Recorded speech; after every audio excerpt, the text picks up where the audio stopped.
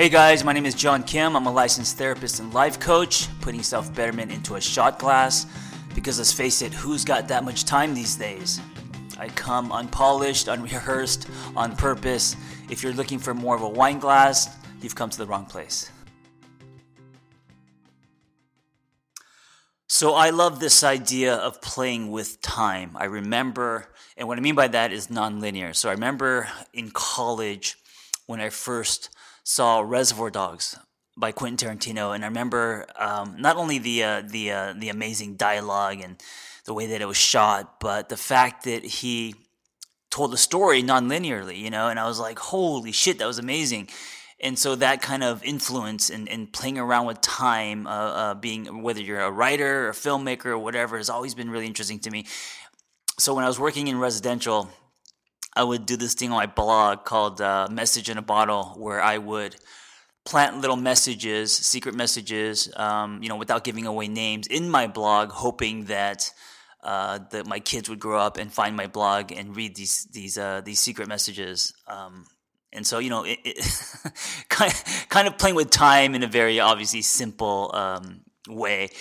And so this episode is going to be me doing that again. And so this is what I'm going to do. I have a vision. I have an intention to be a guest on Lewis Howes's The School of Greatness podcast. And that's I was just watching it over the weekend. And I was like, you know what? I'm going to actually talk about it on my podcast as in it's already happened. And so this is what I'm going to say when I'm on his show. And if I never get on his show, this next 10, 15 minutes, I still have a point to all this, and I'll tie it all together at the end. So on his show, I will say, I was just watching you on YouTube, my television, and underneath on YouTube, when it says it has a whole line of next videos, has all the collection of his videos, and I'm seeing all his guests, all the heavy hitters and the quote unquote motivational speakers, and everyone from like Tony Robbins to all the quote unquote cool kids in my world. And I'm thinking, you know what? I want to be a part of that party. Not so much that I want to be cool, but those are the people that are out there with millions of followers, and those are the people with the megaphones, right? That so many people are listening to. And I just feel like I'm a scrub, and those are the seniors, and I want to get into that party. I want to hop the fence. So what I did was I turned around. I looked at my computer, my desktop behind me, like it's in the same room, but it's on the other side of the room. And I was like, what if I just emailed him? So I got up, I went to my computer, and I emailed you. And here I am on your podcast. And the point of this, and this is why I think this is why I believe I'm here. Not so much to promote myself or my message. It's the way that I got on your show, because I really believe that, especially today with social media and the ability to contact people directly, emails, direct messaging, all that. And I know that you get a gazillion emails, and I don't know why you ended up picking me. But my point is, I had an intention, I had a belief, and I went and I emailed you, and here I'm on the show, and that is proof that anything is possible, and I think that it's all in the try. I landed my first book agent this way, and I heard her on a podcast, and I thought, oh man, I really like this person. She's just New York, old school, book business for her entire life since she was like 20. 20, 30 years in the book business, and she was on the podcast just like talking about everything about that world, but also, the fact that, in an indirect way that she's unreachable. You can't just email her. And I remember thinking to myself, I'm going to email her. And I sent her a query letter. I just sent her an email with all my stuff. And of course I worked on it, and a book proposal and everything. And she fucking responded. Right? And she told me that she gets hundreds of emails, and she can count on, her one hand, the amount of people that in her whole career that she's taken on as clients. And through that, I ended up getting a book deal, and that's a whole different story and the odds of that. But my point is this: you can reach people. And okay, guys, now I'm talking to you listening to my podcast. I'm not talking to the imaginary Lewis Howes that I was just talking to a few minutes ago, pretending to be on his podcast. I want to tell you guys that the more that I play, and the more that I stand on my truth, and the more that I just try to deliver my message and pull from a place of not ego, but like what am I meant to do? Like, if I am a messenger, right, and something resonates with me, and if I just believe that that's going to happen, or I'm going to be connected in some way, and I just forget about all the hows, I'm not talking about hows as in Lewis Howes, I'm talking about hows and HOWS, because we get so caught up in, how is that going to happen, and logically it's impossible, and the odds, and you know what? I'm telling you that there is magic on this planet. I am telling you that I have experienced some crazy shit. And it's not like, I've seen beings and aliens and people, lift chairs by staring at them. That's not what I'm talking about. I'm talking about things that are meant to be. I'm talking about things that happen seamlessly. And you look back and you're like, wow, what are the odds of that, right? I'm talking about serendipity. I'm talking about meeting people. I'm talking about being at the right place at the right time. Now, of course, I'm all about hard work. I mean, look, I write my ass off. I grind. I put my head down, and I've really worked hard. But there is magic on this planet, and I want to kind of end on this other story. It's one of my favorite stories. It's by Oprah Winfrey.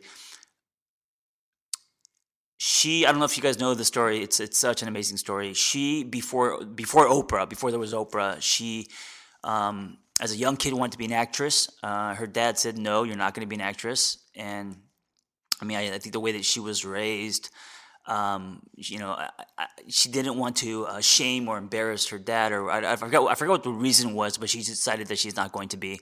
I don't know what she was pursuing at the time, but she read a book called The Color Purple, and she resonated with the character.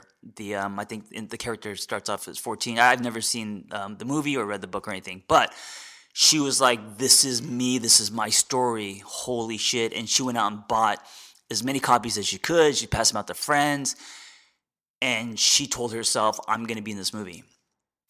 And so when Steven Spielberg started to develop the movie, I think she caught wind of it or something.